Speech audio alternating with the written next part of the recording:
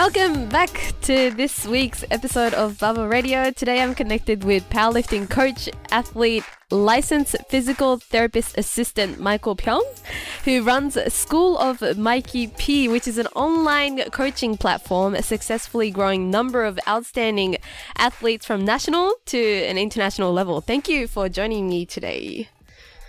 Oh, you're welcome. I'm happy to be here. Thank you for having me. And first of all, before we get into anything, I'm very curious to know how the coronavirus situation is going in your state. I know you live in Texas. How is that going right now as of January? It's very bad. It's the worst it's ever been. Mm-hmm. I think every day is record new cases, record death. Like every day, it's like increasing. I think around the holidays, like Thanksgiving and the holidays now, people know you're not supposed to really travel, gather, see family, but people do it anyways. Everyone says we were safe, but statistically, just numbers, it's just you just can't if everyone does it. So it's not looking very well, especially with the cold season as well, right? Yeah, and in Texas, we don't have a shutdown or anything. Okay. Oh, okay. They kind of let the different states just, some states are shut down, but then they just let every state kind of do it however they want. We're not shut down, but it's still there. Yeah. And I know like different states in America have like a mask policy. Is that a thing in Texas as well? I'm not too sure. I'm sorry. I think everyone is encouraged to wear it, and most public places are mandating it. It's more normal to mandate, but I think some people who want to rebel, they'll say you don't have to wear a mask, or it's not mandated, but it's encouraged, I guess. Right. So. Okay. And how is how did this coronavirus situation? I know it's going for a very long time now. How did that affect your coaching? I know you're an online coach, and also how is that? Are meets still being run in Texas? Sorry, that was two questions. Yeah. Meets are still being run. But I think just they have to follow like certain rules, like certain amount of people. You have to clean after each person, or like there's rules like that you have to follow. And I think there's not as many meets available, but they're still around. Okay. And then you have to like wear your mask, things like that. Okay. So you have to wear your mask during your lifts? Yes. Okay. And then if you don't, then they can disqualify you or just throw you out of the meet. They're kind of allowed to do whatever they want if you don't follow the rules. Okay. Well, that's kind of reasonable. I think in Japan, you're not allowed to have like you're the only one who's allowed to go, so there's no audience. So it's only the lifters that are competing, and people are allowed to take off their masks during their lift, but when you finish you have to put it back on. So I think kind of different style. No, we're supposed to have it on the whole time, and then for example if like you're lifting and you deliberately go up there without it, the judges on the platform can disqualify you. Wow. And then going back, I think this has happened going back later, even though the meet is over and you got your totals. If people see like on video, like on Instagram, and they have proof that you're doing that, then they can still go back and erase your total. Whoa. That's crazy. And it's happened here. Oh, wow. Something like that has never happened before. Yeah. So, just wear your mask, and then like if you're lifting and sometimes the mask is loose, it like slips. They're reasonable about it. Okay. But if you're just deliberate, you know. Okay. Yeah. So as you said, like there are not many meets that are available, and I know you coach a lot of clients. How is that affecting your coaching? In March, March to summer, I had a lot of people kind of. It's more because of like gym access, not really because of the meets. If their state is shut down and they can't work out, and most people need to go to the gym, they don't have their own equipment. Right. They say I either have to pause or they have to just go, do home workouts, like do push-ups at home. Yeah. Do like lunges in their backyard or just make their own equipment. So from like March to summer, I had a lot of people going like in and out, back and forth. Right. But since the summer, for most of my clients are in this state, Texas. So Texas has just been open since May, I think. And so gyms have opened up. From then, it started getting back to normal numbers for me. And meets started picking up too. So right.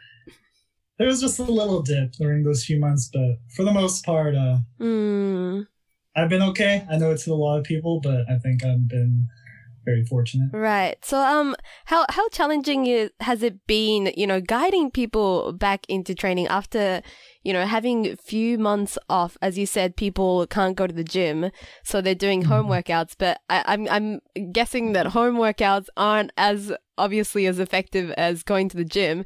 And something like this has never, happened before. Has it been challenging for you, like guiding people back into training?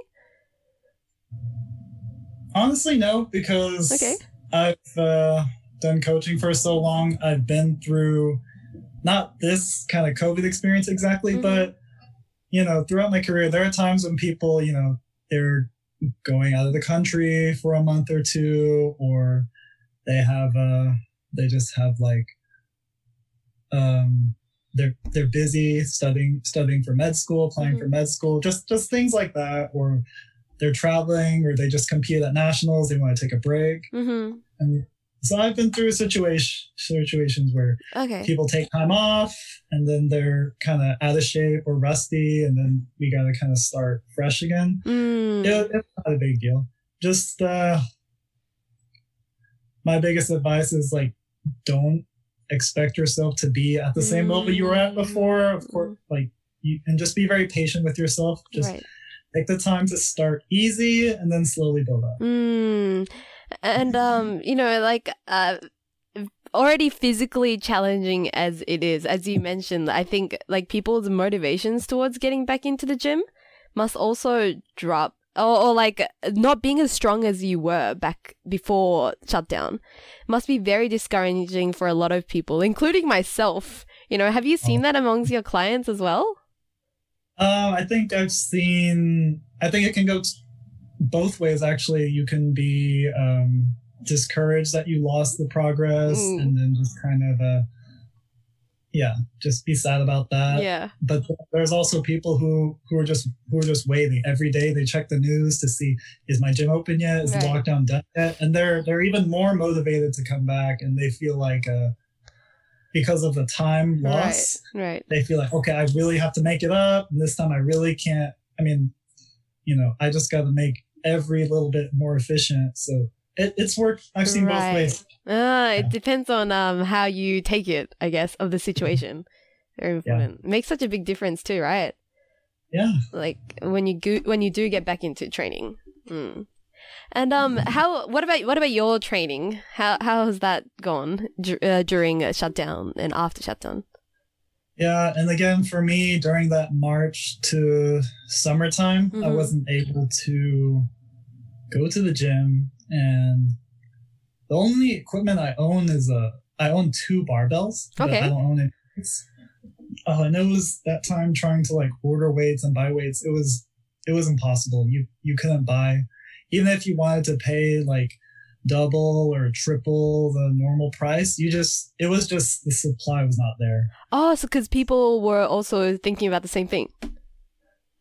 Okay. Everyone else was buying it, and then there are some people who like jumped on early and bought a bunch of equipment to sell back for like double, triple price. And I was willing to pay because for me, this is for my business. It's like, I'm more invested in this than just like the typical person. Yeah. But even if I was willing to pay, it was just not there. I couldn't find it anywhere. Okay.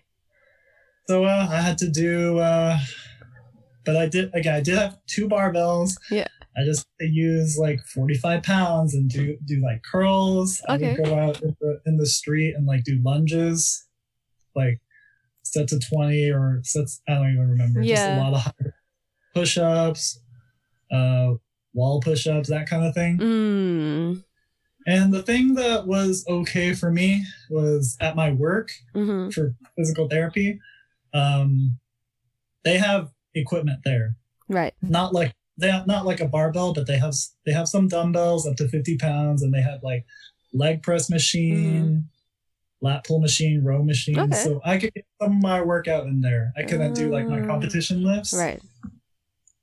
So really the approach for me and the approach for my lifters during quarantine was, since we can't do our barbell lifts, we will just try to work on our weaknesses. Right. Because I think a big thing that happens for powerlifters specifically, we focus so much like on the big 3, which you should. But then people have issues. They have like issues with weaknesses in other muscles. People have issues with injury. And if you're always just focusing on pushing the barbell lifts, you don't ever really create time for yourself to work these issues. And it was for some people, it was like the perfect time to where they don't have the pressure of a meet. Right. They don't have the pressure of like pushing programming. They could just really stop and not worry about being in a rush. And they could work on making their knee healthy, or if they have a shoulder injury, just so we made the most out of it for okay. So I think, sorry. I think everyone just has something that they can work on. And you know, and things that you mentioned like prehab and rehab exercises and working on your weaknesses is something that you can do not only in the gym but also at home, right? So it was probably very convenient. Yeah, it just worked out well enough. And then the motivation for doing it, because you know, if you're doing powerlifting, your motivation is to like lift heavy. You want to do like heavy deadlifts, heavy squat. Yeah. But my way to kind of get them to buy into the rehab and work hard on it is this is gonna make your, let's say we're doing like a shoulder rehab, working on your back. If you had weakness there, my motivation was that when you come back after working this for 2 months, your bench is going to be better. Or if we fix your shoulder and your shoulder hurts on squat because you can't get the right positioning, once that's fixed, that's going to make your squat better. So long term, I had them looking to even though it's not the big 3 lifts, how this will apply. Right. Okay. So it's more setting long-term goals, because I know that it's not, like you said, you know, not doing rehab exercises is not as sexy as doing like big 3 exercises, and you know, people would be discouraged by that. But looking at it for like, you know, it's a chance for you to work on your weaknesses. I think it's it must have been a good time that period must have been. Yeah, good. Okay, so just moving on a little bit. How long have you been coaching? It's hard to say because it's kind of a gradual process, because I started as an athlete in high school, with just like no intention of coaching. But then over time, you can't help but to just not know this, like, what am I doing this week? Or why did my coach give me this much, like this number to do when I feel like I can do more, or I should do less? Right. And I just, over time, just started to have questions about that. Right. I don't think I think during the way I would just kind of help my teammates, like intermittently, just jump in. Never really take on the full responsibility of, I am your coach, I'm going to handle all, just jump in like, hey, if you're doing bad on squat, like you can adjust this, try this, help me, like that. I was more like a good teammate. Right. Yeah. But I think I really started just taking on the programming, doing the full responsibility as coach. Let's say like 2015. 2015. Okay. It's about 5 years ago. Okay. And I think it's very interesting how you, when you were an athlete back in school, how you thought you would be given something by your coach, and then you think like, why is he giving me these kind of numbers? I don't think a lot of people think about it like that. I don't know. Maybe that, I feel like that characteristic would be like why you are very fitted for a coach. I don't know. Yeah, and I think, again, it's like the motivation thing. People can vary depending on their personalities. I think I'm just the type where, also because I wanted to pursue physical therapy and know about exercise and the human body. I just wanted to understand more like what was going on. Like, if I'm doing like overhead press, why am I doing overhead press? Right. Like, that's not a comp lift. Why can I just not bench press all the time? Because I hated doing like overhead press, for example. Yeah. And I really like doing bench press. And I just ask these questions like, why do I have to do like rows, like work my back? What does that ever do? And just questions like that. And then questions about like, I could do more, like, I feel like I could do more on my lifts. I feel like I could go heavier. And the coach says, no, don't go heavier. I just had a ton of questions. So yeah. I just started observing, and over the years, just like learning on my own, reading stuff online, reading books. And as I got more advanced in like my physical therapy career too, learning anatomy, learning the human body. Yep. Everything just kind of slowly came together on top of like the experience too. Okay. As a lifter. Yeah, and like 5 years of coaching, a lot of things, you must have learned a lot of things as well. What is one of the most rewarding thing as being a coach? Oh, most rewarding thing is when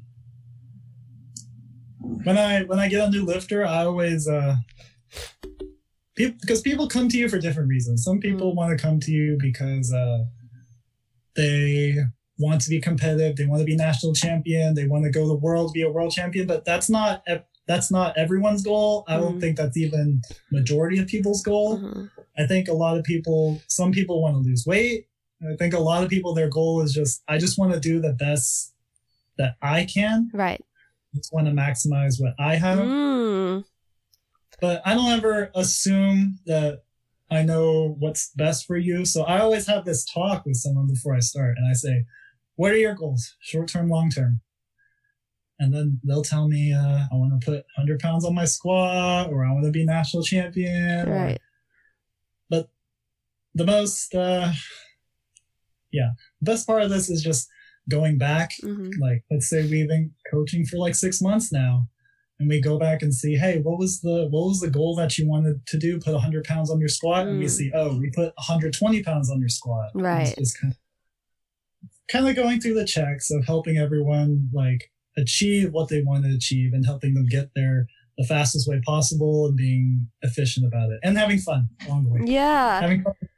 And I think it sounds a lot like I think it's very easy to get caught up in short-term goals, but realizing that you have achieved something long-term is also very satisfying for both ends, right? As a athlete and also as a coach as well. Yeah, I think both is definitely important. I asked them for both. I asked them, what's your short-term goal? What's your long-term goal? And if possible, I try to make it, sometimes they conflict, but if it doesn't, it's my job, of course, to try to do our best to mix the two and just help the lifter as much as I can.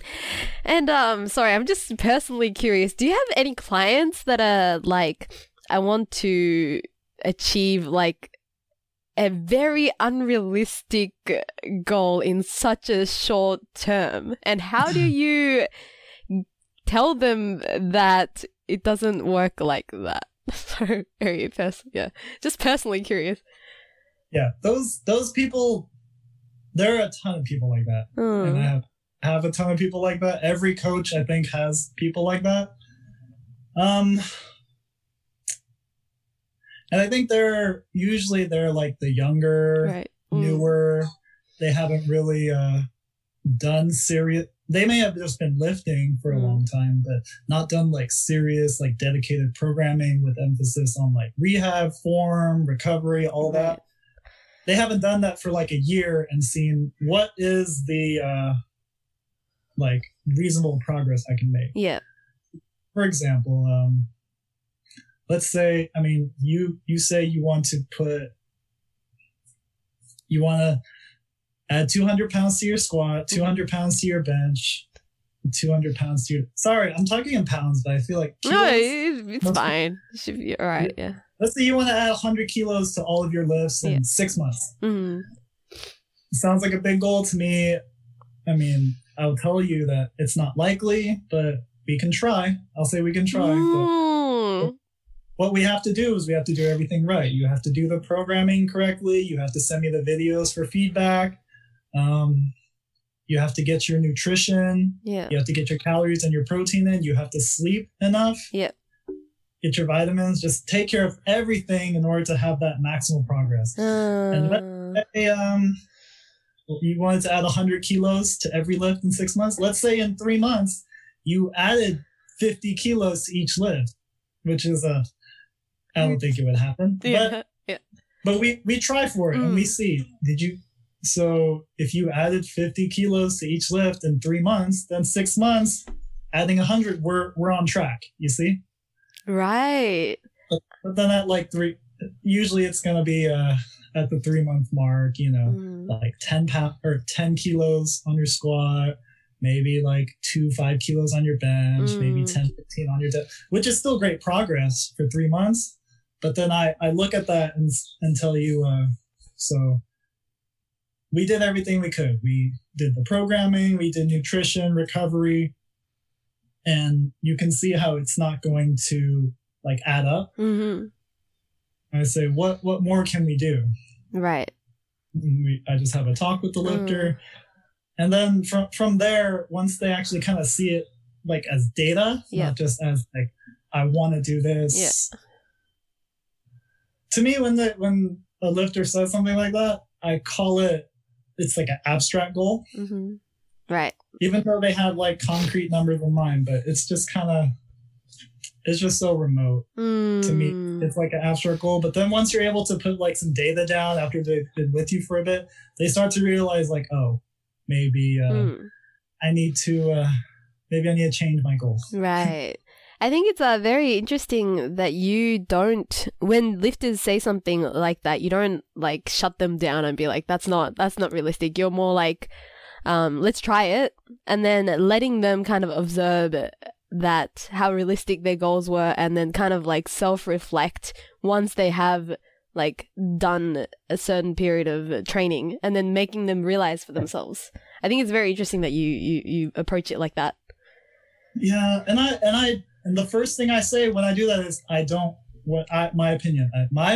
I don't think this will happen. In my experience, I don't think this will happen, but I don't like telling people it can never happen. Right. And people don't like hearing that either. Yeah, I think if you have a goal and you really want to do it, I say all we can do is try our best and then see what we can do. But once you know like what I think, some people, if I tell them I think this is not a good idea, then they'll say, oh, I'll do what coach says. Right. But then some people just say, I know you think this is a bad idea, but I still want to do what I want to do. And they have just, you can call it stubbornness, or you can just call it willpower. It's it's like the same thing. In a positive way, willpower. Yeah. Yeah. Some people just have that very like strong willpower. So, and I don't like to tell people you can't do this because when I was a lifter, I was kind of mentioning like I asked my coaches like, can I do more? I think I can do more, and they say no. Like you should. I really didn't like that. It just felt like, and I know they did it because they had like the best like intentions for me. Yeah.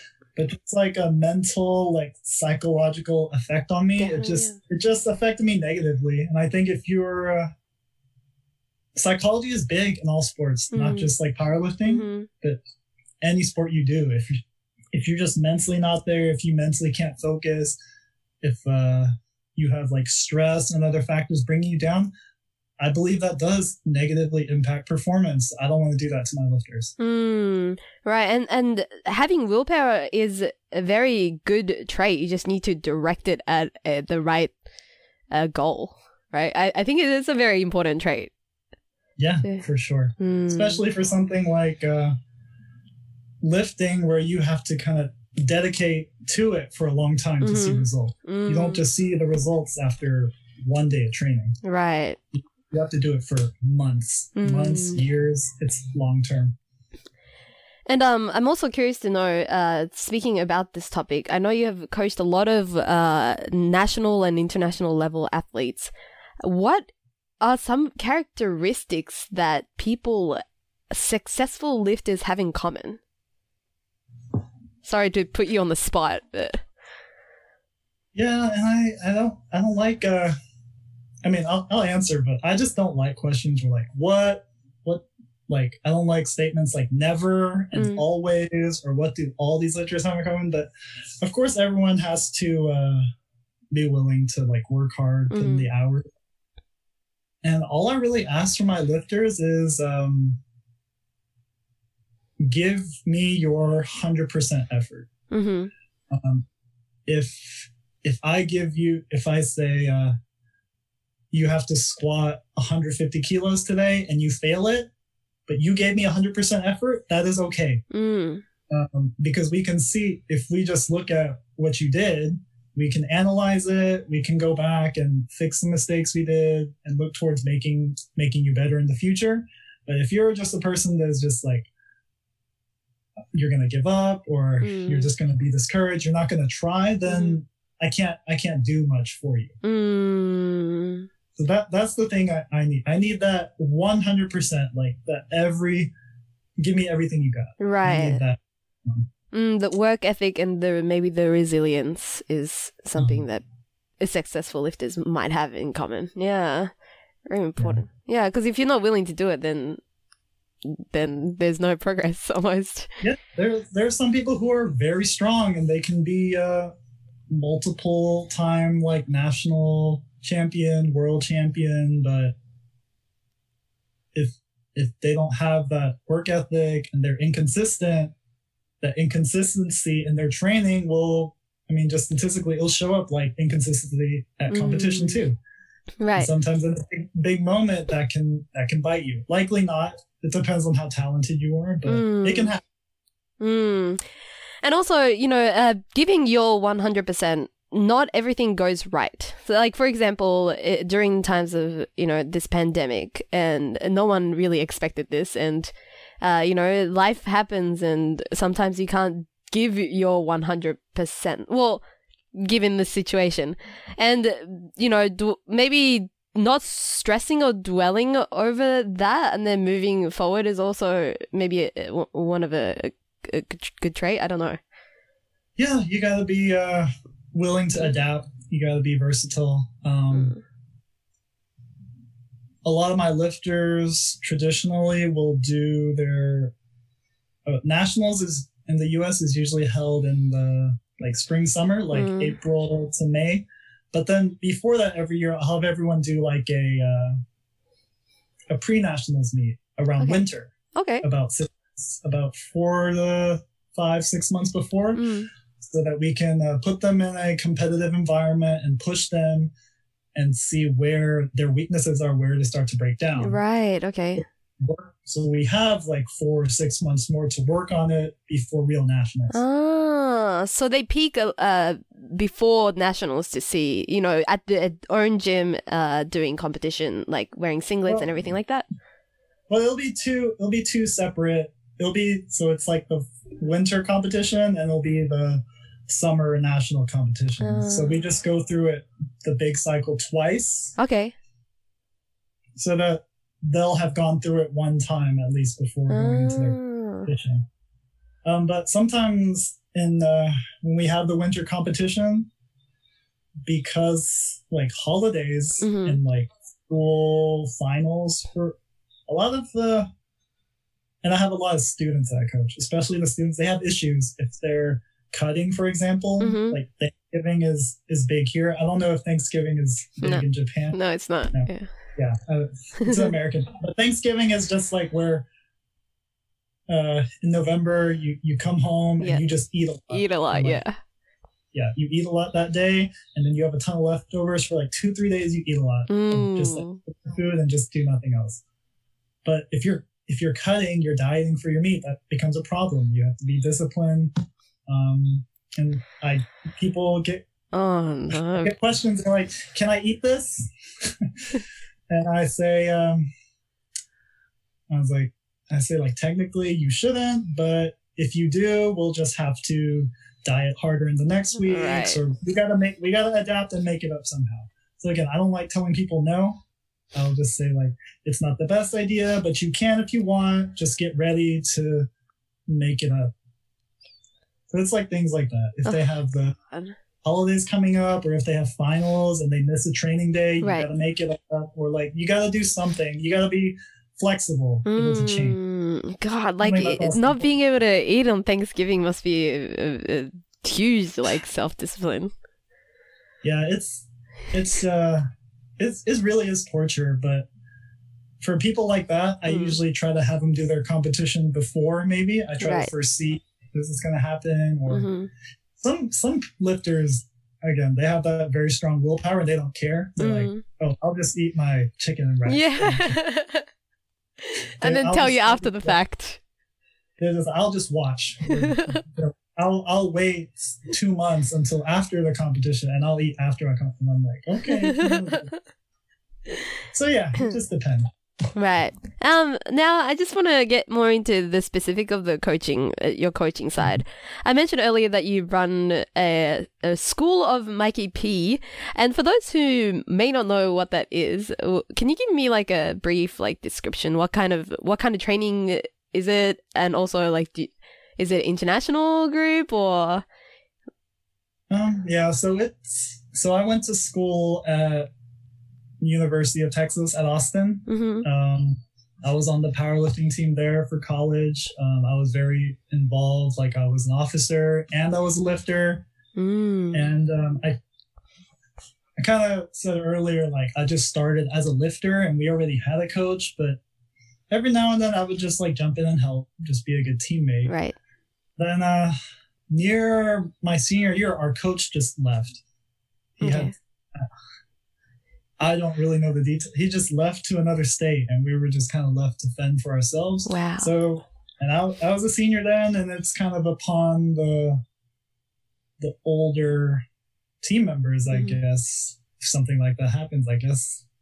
Seniors are, okay, I guess we're the coaches now. Wow. We're also the coaches. So we're kind of forced into it, but it's not like we weren't ready. Because all of us, we cared a lot about the sport. We like observe what's going on. We pay attention. So it was a pretty smooth transition. And the fact that you were curious about a lot of things that he was already doing must have helped you when he left as well. Yeah.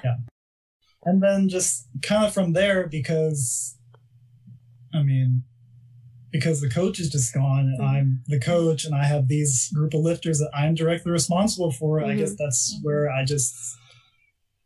the coaching and that slowly, I had, at the time, I didn't have any intention of like, 5 years down the line, I'm going to have this coaching group, online Instagram, like school Mikey P, that I'm going to sell t-shirts and make money. Like I had no intention of that. I was just trying to help my teammates, but it kind of just grew over time into what it is today. Wow. And you have Japanese athletes as well, right? Yeah.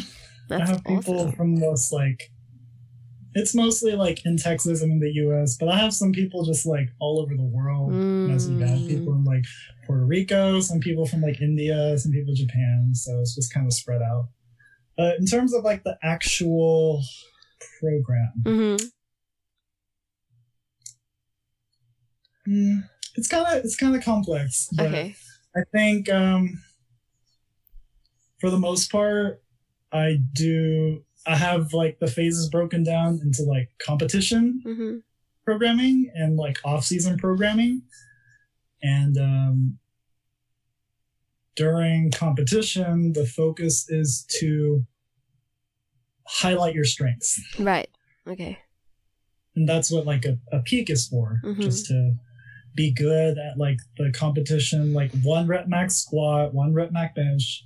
We don't care if you're good at doing 10s, like during competitions. Maybe in off season that's good, but we'll worry about that 1 rep max, and we're going to make your strength stronger during competition. Right. During off season is where we kind of switch gears and go backwards and work on your weaknesses, where we make your weaknesses better. And if your strengths we kind of neglect your strengths, because my philosophy is they're already strong, they will be strong. And I think if you keep having these weaknesses just lingering around, these weaknesses will hold you back. Right. Eventually, yeah. And it's kind of both, like not working on your strengths will hold you back too, but that's why there's the balance for me. I spend time in the comp season working on your strengths, and off season working on your weaknesses. Right. And so it's more broken down into cycles, and developing this kind of like programming, is this something that you implemented from looking at what other coaches are doing, or did you kind of do like an trial and error with your clients or your athletes to develop like your own original way of coaching? Right. So I think every lifter and every coach has a blend of influences over whether they learn from like their own high school coach or they hired a powerlifting coach. And I think it's if you have like a big time powerlifting coach and you have a lifter that's under a big time powerlifting coach, and you go under that lifter, you're you're expecting that it will mimic what his coach is doing because that's what has worked for them and that's the system that they're used to.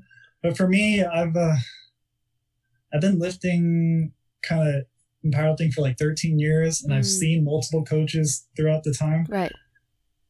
My style is blended just like multiple. I think that the main influencer for me is Josh Bryant or Jailhouse Strong. He's the coach that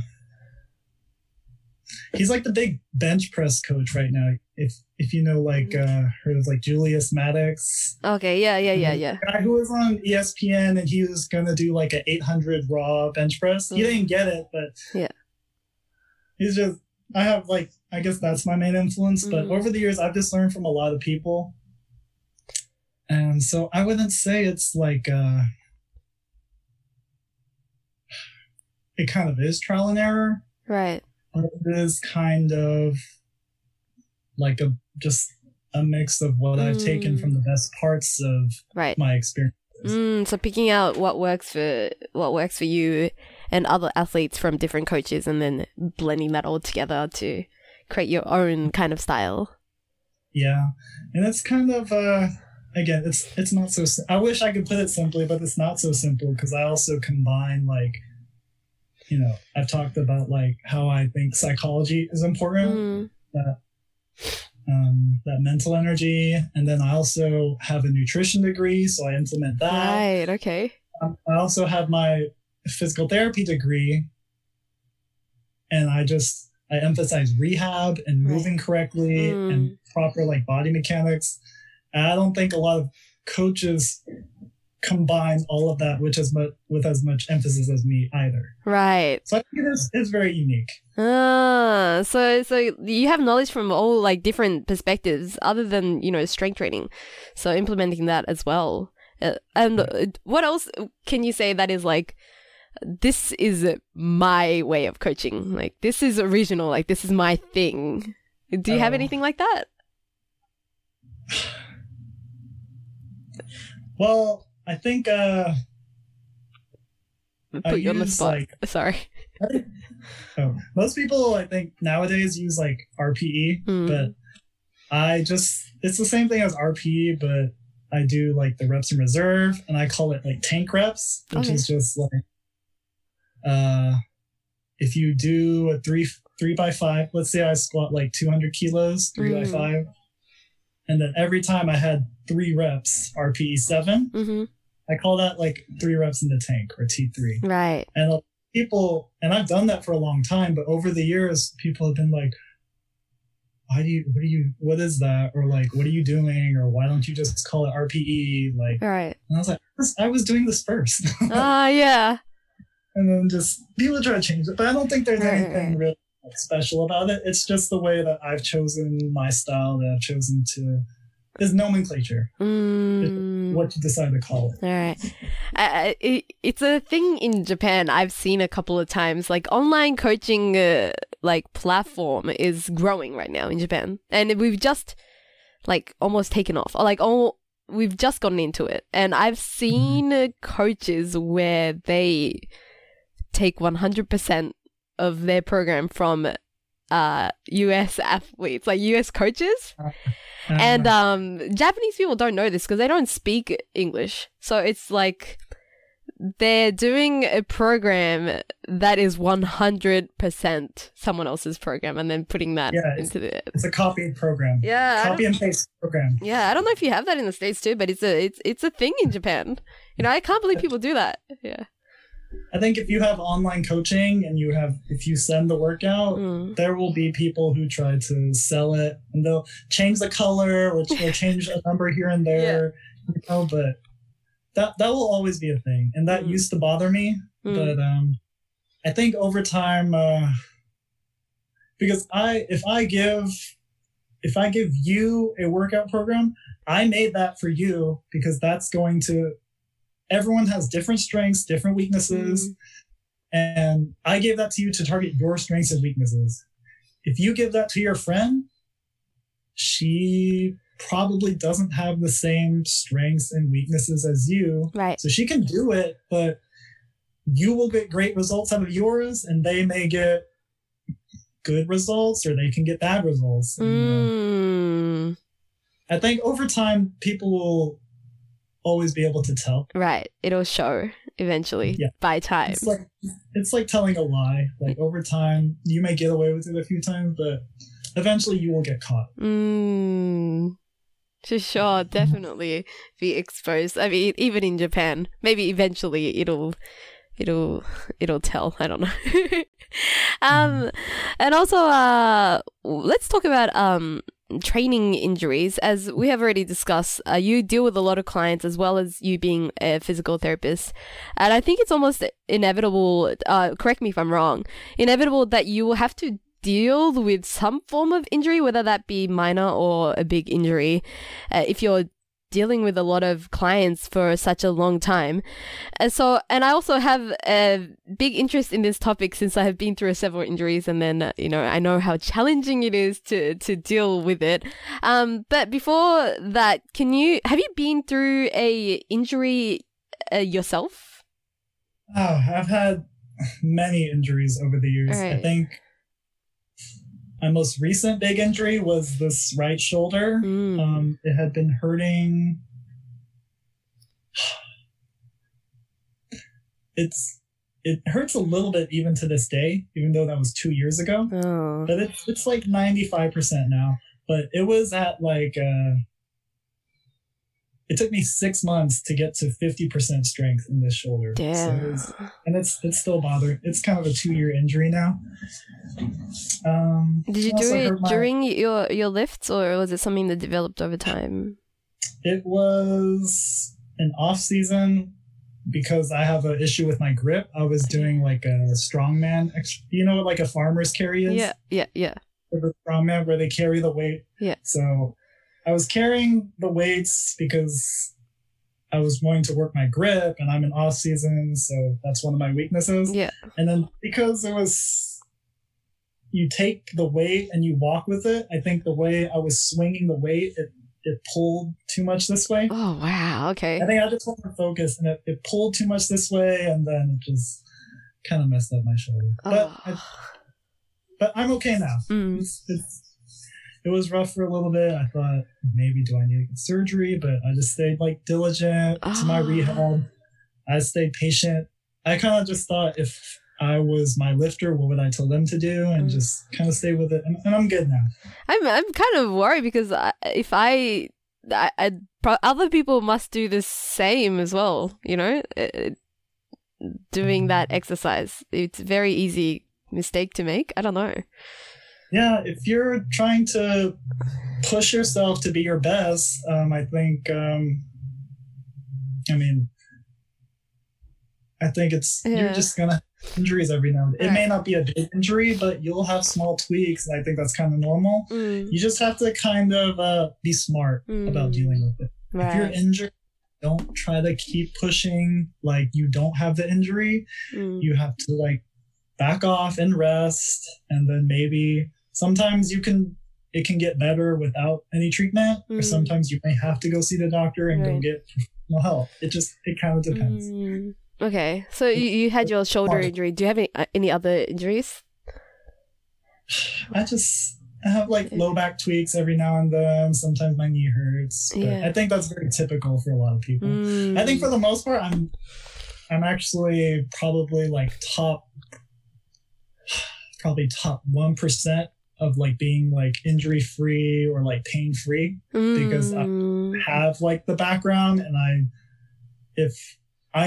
I usually can tell that, my shoulder is not good, like at an early stage. Right. And I fix it myself before I let it grow and become a big problem. Like, people who don't have like the background like me, they just don't know. They don't know what to do. They don't know, is this normal like training soreness? Right. Or is this like bad where I need to see the doctor? And sometimes I think they just kind of let it delay. And just like the biggest, but I don't let it get to that. So I think I just take very good care of myself. Right. I try to be smart with my body, and I think luckily I'm just healthy in general. So, right. I mean, you have the knowledge, but other people don't. Maybe your clients not all have like the knowledge like you do. And, you know, pain is subjective. So I think it's like, do you encourage your clients to tell you everything about the discomforts and, you know, if they have discomfort in the shoulder, and so that you can prevent injuries? Or? Yes, I want to know. I want them to either tell me like through like a personal message, or I give them the workout sheets, and in the section with the comments they can write to it. But if you have a coach, it's like going to the doctor. You don't just go to the doctor and say everything's good, I'm healthy, give me my checkup and let me leave. If you have an issue, they need to know so they can help you. So with your coach too, if you have an issue, for example, you're feeling pain in your shoulder, or you're feeling pain in your low back, even if it's small, I need to know, so that because the kind of things that's you want to deal with it while it's smaller. You don't want to delay and let it grow into a big problem. Right? So listen to your body, whether that be small, and then report that to your coach. Yeah, very important. Yeah. And also, you know, I want to move into like getting back into the gym after your injuries. There must be a lot of course, like physical challenges, but also mental challenges. And what are some of the things that you keep in mind as a coach, you know, when athletes get back into the gym, maybe physical and mental? Two big questions. So if you've had an injury, the chances of a re-injury of that, just your percentage, the likeliness is higher. Right. Just because you already have damage in that area, and you probably got hurt in that area because your body moves a certain way, or you have a certain form, or some tendency that made that hurt. And even though we do rehab to fix it, that tendency will still be there on top of like the damaged tissue or the damaged area. So I always try to go easy, and I let them know, if you have pain above, I usually use like 2 out of 10 as my parameter. Sometimes it's expected for you to have a little bit of pain, but if you only have like 1 out of 10 pain, that's okay. I think if you can keep it at 2 out of 10 pain or below, it's okay. Finish your workout. So 0 being like no pain at all, and 10 being like unbearable pain. Is that how you explain it? Yeah. Okay. Yes. 10 is like worst pain imaginable. 0 is no pain. Okay. So as you go through your workout, if you get increasing pain, let's say you start at a 1, and then by set 2 and 3, it jumped up to a 3, 4, 5. Then I tell them that's a sign you need to stop. Right. Okay. You can see the trend that it's starting to get worse, and it's already damaged. You already have issues there, so we can't have that. We have to either stop, or we have to drop the weight, or we have to change something. Right. And every injury is different, but that's just kind of, from there it just kind of varies. Like some people drop the weight and it's okay. Some people drop the weight and feel bad. And you just kind of have to communicate with your coach. The coach has to just kind of analyze and see like what's going on and make it move from there. So good communication with your coach, and also listening to your body, probably the key physical factors that are important. Yeah, and I think you have to listen to your body just a little more carefully when you're coming back from an injury. Well, what about psychologically? I mean, for me, I hurt my lower back twice already, and exactly the same. And it's when I was doing sumo deadlifts, and every time I sumo deadlift now, it's kind of like traumatizing. You know, it's I'm like, oh no, I'm gonna get the same pain again, and that would just cycle in my head, and things like that. You know, and there must be a lot of like psychological challenges being injured and then doing the same lift again, because you eventually have to do it, right? And what are some things that you do as a coach to help with that? So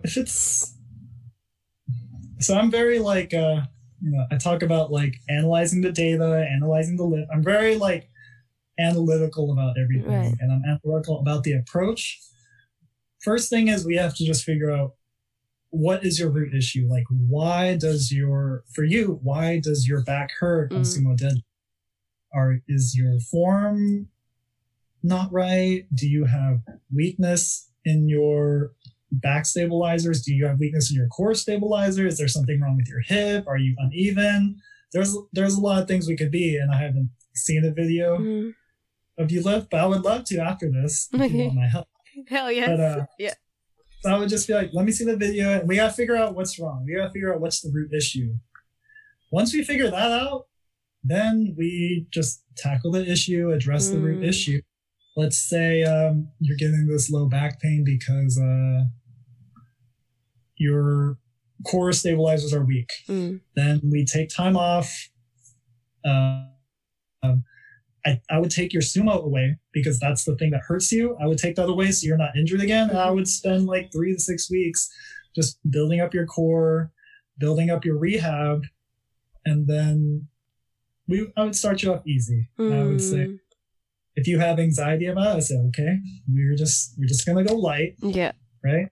Yeah. We're gonna go light, we're gonna go easy, but I'll let you know that you're better off now. Your back that you had now is not the same back that you had 6 weeks ago. Because we did rehab to address it. So you just have a different body. In a sense. Yeah. And then just slowly build you up from there. Hopefully we don't have any more issues. And as I build you up slowly, usually that'll help build the confidence. Right. But then if you continue to have pain again, that tells me the job was incomplete. That means we may have to go slower, or we may have to back off and kind of spend more time on the rehab. And that's just kind of where my experience and of like working in physical therapy, that's where it's very helpful, especially with lifters coming back from injury. Okay, so pretty much pinpointing the problem that you got injured and then trying to work trying to work on your weaknesses and try to fix that problem, and then taking things slow, and while also verbally telling your athletes that, you know, we've worked on it, so it should be okay now, and then trying to encourage them in that way to get rid of that kind of like that trauma or that anxiety. All right. Yeah, because it's just, and yeah, like mentally it'll just be like it is like a traumatic event for you. But if we've worked on it, if that root issue is gone, just on paper, technically there's no reason why you should have the issue. Right. You may have a different issue, like issue somewhere else, but that issue, that should be addressed if we did the job properly. Right. Do you think it's like more likely to cause an injury before, like right before a meet? Like a psychological thing, because it's like I always attach myself to, you know, I've worked so hard. If I get injured now, then everything's just messed. And I don't know. Is there like a period of time where it's like psychologically easy, not psychologically easy, but like easier to get injured? I don't know. From what I've experienced with me and my lifters, I think people usually get a big injury kind of away from a heavy lift, away from the competition lift, when you're doing something kind of easier or lighter, or a movement that's new. Yeah. You're kind of, you're not 100% focused. You're like, oh, this weight is light. Let's say it's like a 50% lift, and you're just warming up. Like, oh, I'm just doing my warm up. I'm just going to get through this. But you don't worry about doing everything right. You don't worry about your form. Yeah. You don't worry about how you're moving. You don't worry about your bracing. You just kind of do it to get over it, because you're underestimating this weight and you're thinking about the next weight or the heavy top weight that you have to do. Yeah. I think that's when most people actually kind of get hurt. So it's a psychological thing almost. Well, because you're not being mindful. I would say it's psychological, right. But it's, I mean, well, I guess, yeah. It's more of a mental thing. You got to take everything seriously, from warm up to the heavyweight. No, I totally get it, because the first time I threw out my back was during back offs, and then the second time was during warm ups, and I didn't even have a belt on because it was so light. and that's like a mistake too. You like underestimated the weight. You said this is lightweight. This is just warm up weight. I should wear a belt. I think you know that you should wear a belt, but for whatever reason, you were just in a hurry, or you were excited about the next weight, and you didn't wear a belt, and it kind of you paid for it. I think that's very, very common. Okay. It used to happen that way. You're not being mindful of the cues that you usually would be mindful of during heavy lifts. Yeah, you just don't take it seriously. I think when you're at like your 100% lift, I don't really see people getting injured when they're 100% lift, because I think they know that this is a serious weight. They know that this is dangerous. Right. So they kind of make sure their form, bracing, everything is correct. They make sure they have enough spotters. They make sure all the safeties are. You just do it because you take it very seriously. Right. I think I don't really see people get hurt. That's a very good tip. Like, be cautious of every movement, whether that be light weight or not. You know, I think people. I definitely didn't like. I definitely wasn't so mindful of it if it wasn't heavy. You know, like warming up. I would think, you know, just warming up my body and, you know, seeing how I feel. Never took it as like I would in a competition lift. Yeah, maybe a good advice there for listeners. Yeah, and so last few questions. You know, being an online coach, you don't get to work like, you know, like hands on with your clients, and you know, dealing with the injury. Your athletes dealing with injuries, how do you make sure that you are dealing with it in a correct way? Because, you know, the only information that you get is through their words, right? And you don't get to do like the checks and stuff like that. I don't know. How do you ensure that you're dealing with it in the right way?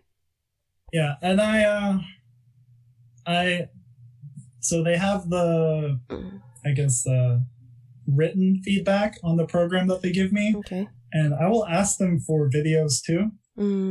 And it depends on what's going on. If I've known a lifter for a long time and they know what I want and I know that they can do the right thing, I won't really ask for videos if you don't want to send it. Okay. If you're busy or whatever. Because I kind of know that you're doing the right thing. Newer lifters, I will ask videos for everything. And depending on what happens, I'll say, okay, that was good. Next time, show me a front angle so I can look at your knees. Show me a side angle so I can look at your hips. And I guess it's a case-by-case thing, but I try to do, and I ask them to just send me the videos and so that I can find what I'm looking for. Right. Okay. But it is definitely a challenge not being there in person and hands-on showing them how to lift. I also have just like a library of, example videos that I say, if I want you to do a certain exercise, I want you to do it this way. And I'll send the sample video. That's exactly how I want them to do it. So they have a guide. Right. But it's still tough. But I've just, doing this for so long, I've kind of adjusted to working around it. Right. Okay. So pretty much like communication and actual visual communication is important too, not only speaking with, only texting and on the phone. Yeah. And the videos I think are very important. Right. You can just tell me it was a very good set, or you can just tell me it moved very well, but I need to be able to see like on the video that your back is lined up correctly or your shoulders are moving right, or whatever I need to see. And that's just kind of a part of the skill that I acquired more from physical therapy school, because you do a lot of analyzing people. Right. Like you have someone squat, and if they have knee pain, you watch all these little biomechanical flaws and try to see what's the cause or causes of the pain, or it's not always pain. Sometimes it's just weakness or imbalance. So I think I have, it just turns out for me that I had the training and the tools to kind of get around this. And problem solving as well. But have there been any times where you're not sure of what the problem is? And what do you do in those situations? Have you had moments like that? I don't know. You try a lot of different things and then you still have no idea what the problem is, or you can't work around it. Have there been moments like that? I've honestly never had a problem that we were not able to fix eventually.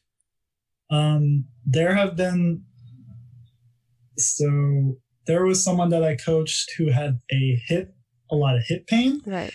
And it took us over a year of trial and error, like, let's try this, see what happens. No, that didn't work. Let's try something else, see what happens. It took a year to fix their hip pain, but we eventually got it. I was kind of going down the list of observing them, going through going through the checks. But that's usually not the case. Usually, if I give people rehab and it's not like a big injury, if it's like just like a small tweak or strain, I expect them to feel better within 5 days to 3 weeks. Right. Okay. So if it goes longer than 3 weeks, then I kind of consider that, okay, maybe that wasn't the right approach. Maybe we need to try a different angle. Right. But over time, it's just because this is what I do. Like, the coaching is not my main job. The physical therapy is my main job, and that's what I do, like 40 hours a week. Right. And that's my specialty. So I can usually figure it out just because I have so much experience with it. But that one person with the hip injury that took a year, I was like, and we tried everything. I think after like 3 months, I was like, 3 months is a really long time. I was like, I don't know what else I can do. I was like, you need to see the doctor. You need to get an X-ray, MRI. Right. They saw the doctor, and the doctor said, oh, you need surgery.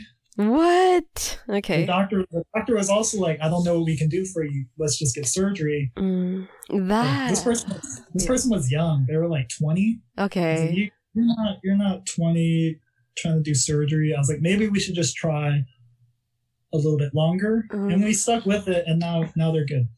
That's insane how like even a doctor couldn't figure it out, but you were able to work around it in a year time. Like that explains how much like different perspective that you have as being an athlete and a powerlifting coach. But I guess like a doctor has only a certain not vision, you know, that perspective of they don't know what it feels like to lift and things like that. So I think and the doctor will only see you for 30 minutes at most, or like 5 minutes usually, and they'll just say, all right, and then take this medicine or do heat and ice, or like they'll just say don't squat anymore. Like, the squatting hurts you, don't squat anymore, and they'll just say, then see how you feel that. Because this is like a powerlifting, this is like a competitive approach. We can't just say don't squat. Maybe for like temporarily we'll say don't squat for like a month, but we can't say like don't squat for a year. So we have to be able to work around it. And this person was kind of said at the beginning I asked people to give me their full effort. They were very patient with me, and they worked hard at everything I gave them, even though they were still having pain, and there were times when they're like, I don't think this is working. They still tried their best, and eventually we got down to it. And that's your key thing, right? 100% effort. You gotta try your best. Yeah. And go ahead, sorry. If you didn't try your best, then we don't know if it was the approach wrong, was the programming wrong, or was it just didn't work because you didn't try. Right. Also, you know, I know there are a lot of like information nowadays about post-injury training and how you shouldn't stop training completely. You shouldn't rest. Like I know a lot of people that are like, go back to the gym next day and then try air squats and things like that. But it doesn't really sound like your approach. You would try to maybe rest a little bit and then build it back up. What is your take on post-injury training? Just briefly, I know it depends on the athlete and what the injury is, but maybe just give like is there any brief advice on that? Yeah, I mean, of course, it can vary by a lot, but I think if your injury was great enough to stop your workout or to hinder your workout where you couldn't do the weight you were supposed to do, then I think it's realistic to say that it's not going to fix by tomorrow. Because injuries and rehab is it's like lifting. It's a longer process. Like if you get shoulder surgery, that process takes 12 to 18 months, so a year to a year and a half. Right. So rehab takes a long time. So, and like I said, my timeline for like a small injury is like 5 days to 3 weeks. Right. And one day is not enough for your body. One day is not even really enough to heal from your workout. You know, you do squats. Like you're not gonna go do squats again tomorrow. You need to take like 2-3 days before you squat again. Some people rest a full week before squatting. So if you have an injury like that's greater in terms of the damage done compared to like a workout, I just don't expect it to feel better in a day. Yeah, it's like all of a sudden I feel like resting is bad now. Like post injury, that's like a thing now, right? Like a trend that you go back to training right after injury. I don't know. I feel like I haven't seen that, but I can see why some people may say that because they're kind of afraid of losing the progress. But you have to really think, you have to be like honest with yourself. How bad is this injury? And you have to think, what is the worst thing that can happen? And usually the worst thing that can happen is a re-injury. Right. And you'd have to think, if I went back to back and I got a re-injury, was it worth it? Are you training? Is your competition this week? Right. like very soon that you have to go back? Is your competition in a year and you have the time to like take this slowly and do it the right way? Or like usually people don't have to rush into the gym to get it done. They have the time, they can kind of back off, let their body rest, do the rehab properly, take it slow. Just because like usually a re-injury is just so devastating. Yeah, I can speak that for myself too. Yeah, and I think I just like give that advice to my lifters too. I tell them, like I said, I don't tell them you can or can't do anything, but I tell them how much good it may do. Like if you got injured today, you want to go back to the gym tomorrow, I say you probably won't be able to do the same way. You'll still probably hurt. And that's like best case scenario. And worst case scenario is you may get injured again and you could, you may have to go get surgery or whatever. It's like, it could just get a lot worse than it can be better. Right. And it sounds like removing the emotional side of it all is important. And stepping back and then thinking about it in a logical way, and think about more of your long-term goals than your short-term goals. Like bring that, topic back a little bit. But maybe that's one of the key factors that are important after injury. Would you agree? Yeah, I think it's important to not be so caught in the moment. And I think if you have a coach, that's kind of their job to help you not be so biased, be able to see objectively, be able to put all the data together and see what is like the best outcome, what is the worst outcome, and just make a good judgment decision. If you don't have a coach and you have to do that by yourself, I mean, that's rough. But then I think usually people know what the right thing to do is. Right. Even if they don't have much knowledge. Even if they don't know, or if they're just stubborn, I think people know. Yeah. If you just break it down. Listen to your body. Right. Well, there you go.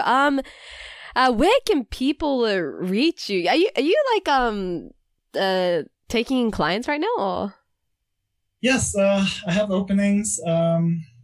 So the best way to reach me is on Instagram through DM. My personal is Call Me Mikey P.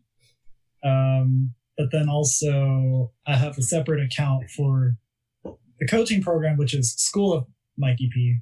You can message either one. Oh, there you go. Well, to me, I have to read it all anyways. So. Yeah, I'll put that in the description of this episode.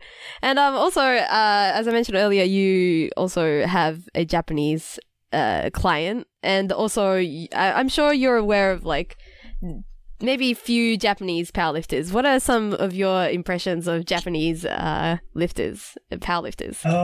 The thing I learned very early on, like when I was a freshman in college, is that Japanese powerlifters are the best bench pressers. Right. And now there are a lot of people now who have like a really big arch and really short ROM and are good at bench. But back then, when I was starting school, like in 2010, I didn't really see that in America. Right. And until my coach told me to look up he gave me like a list, look up these Japanese people and then benching, and they were benching like ridiculous weight that I couldn't even like squat or deadlift.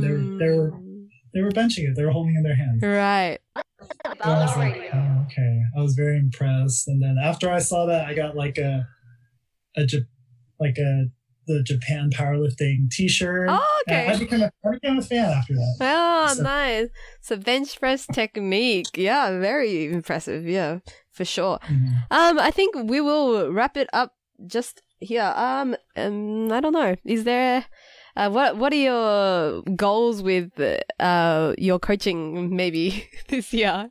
Sorry to put you on the spot. Well, just everyone, I just want to help them reach their full potential.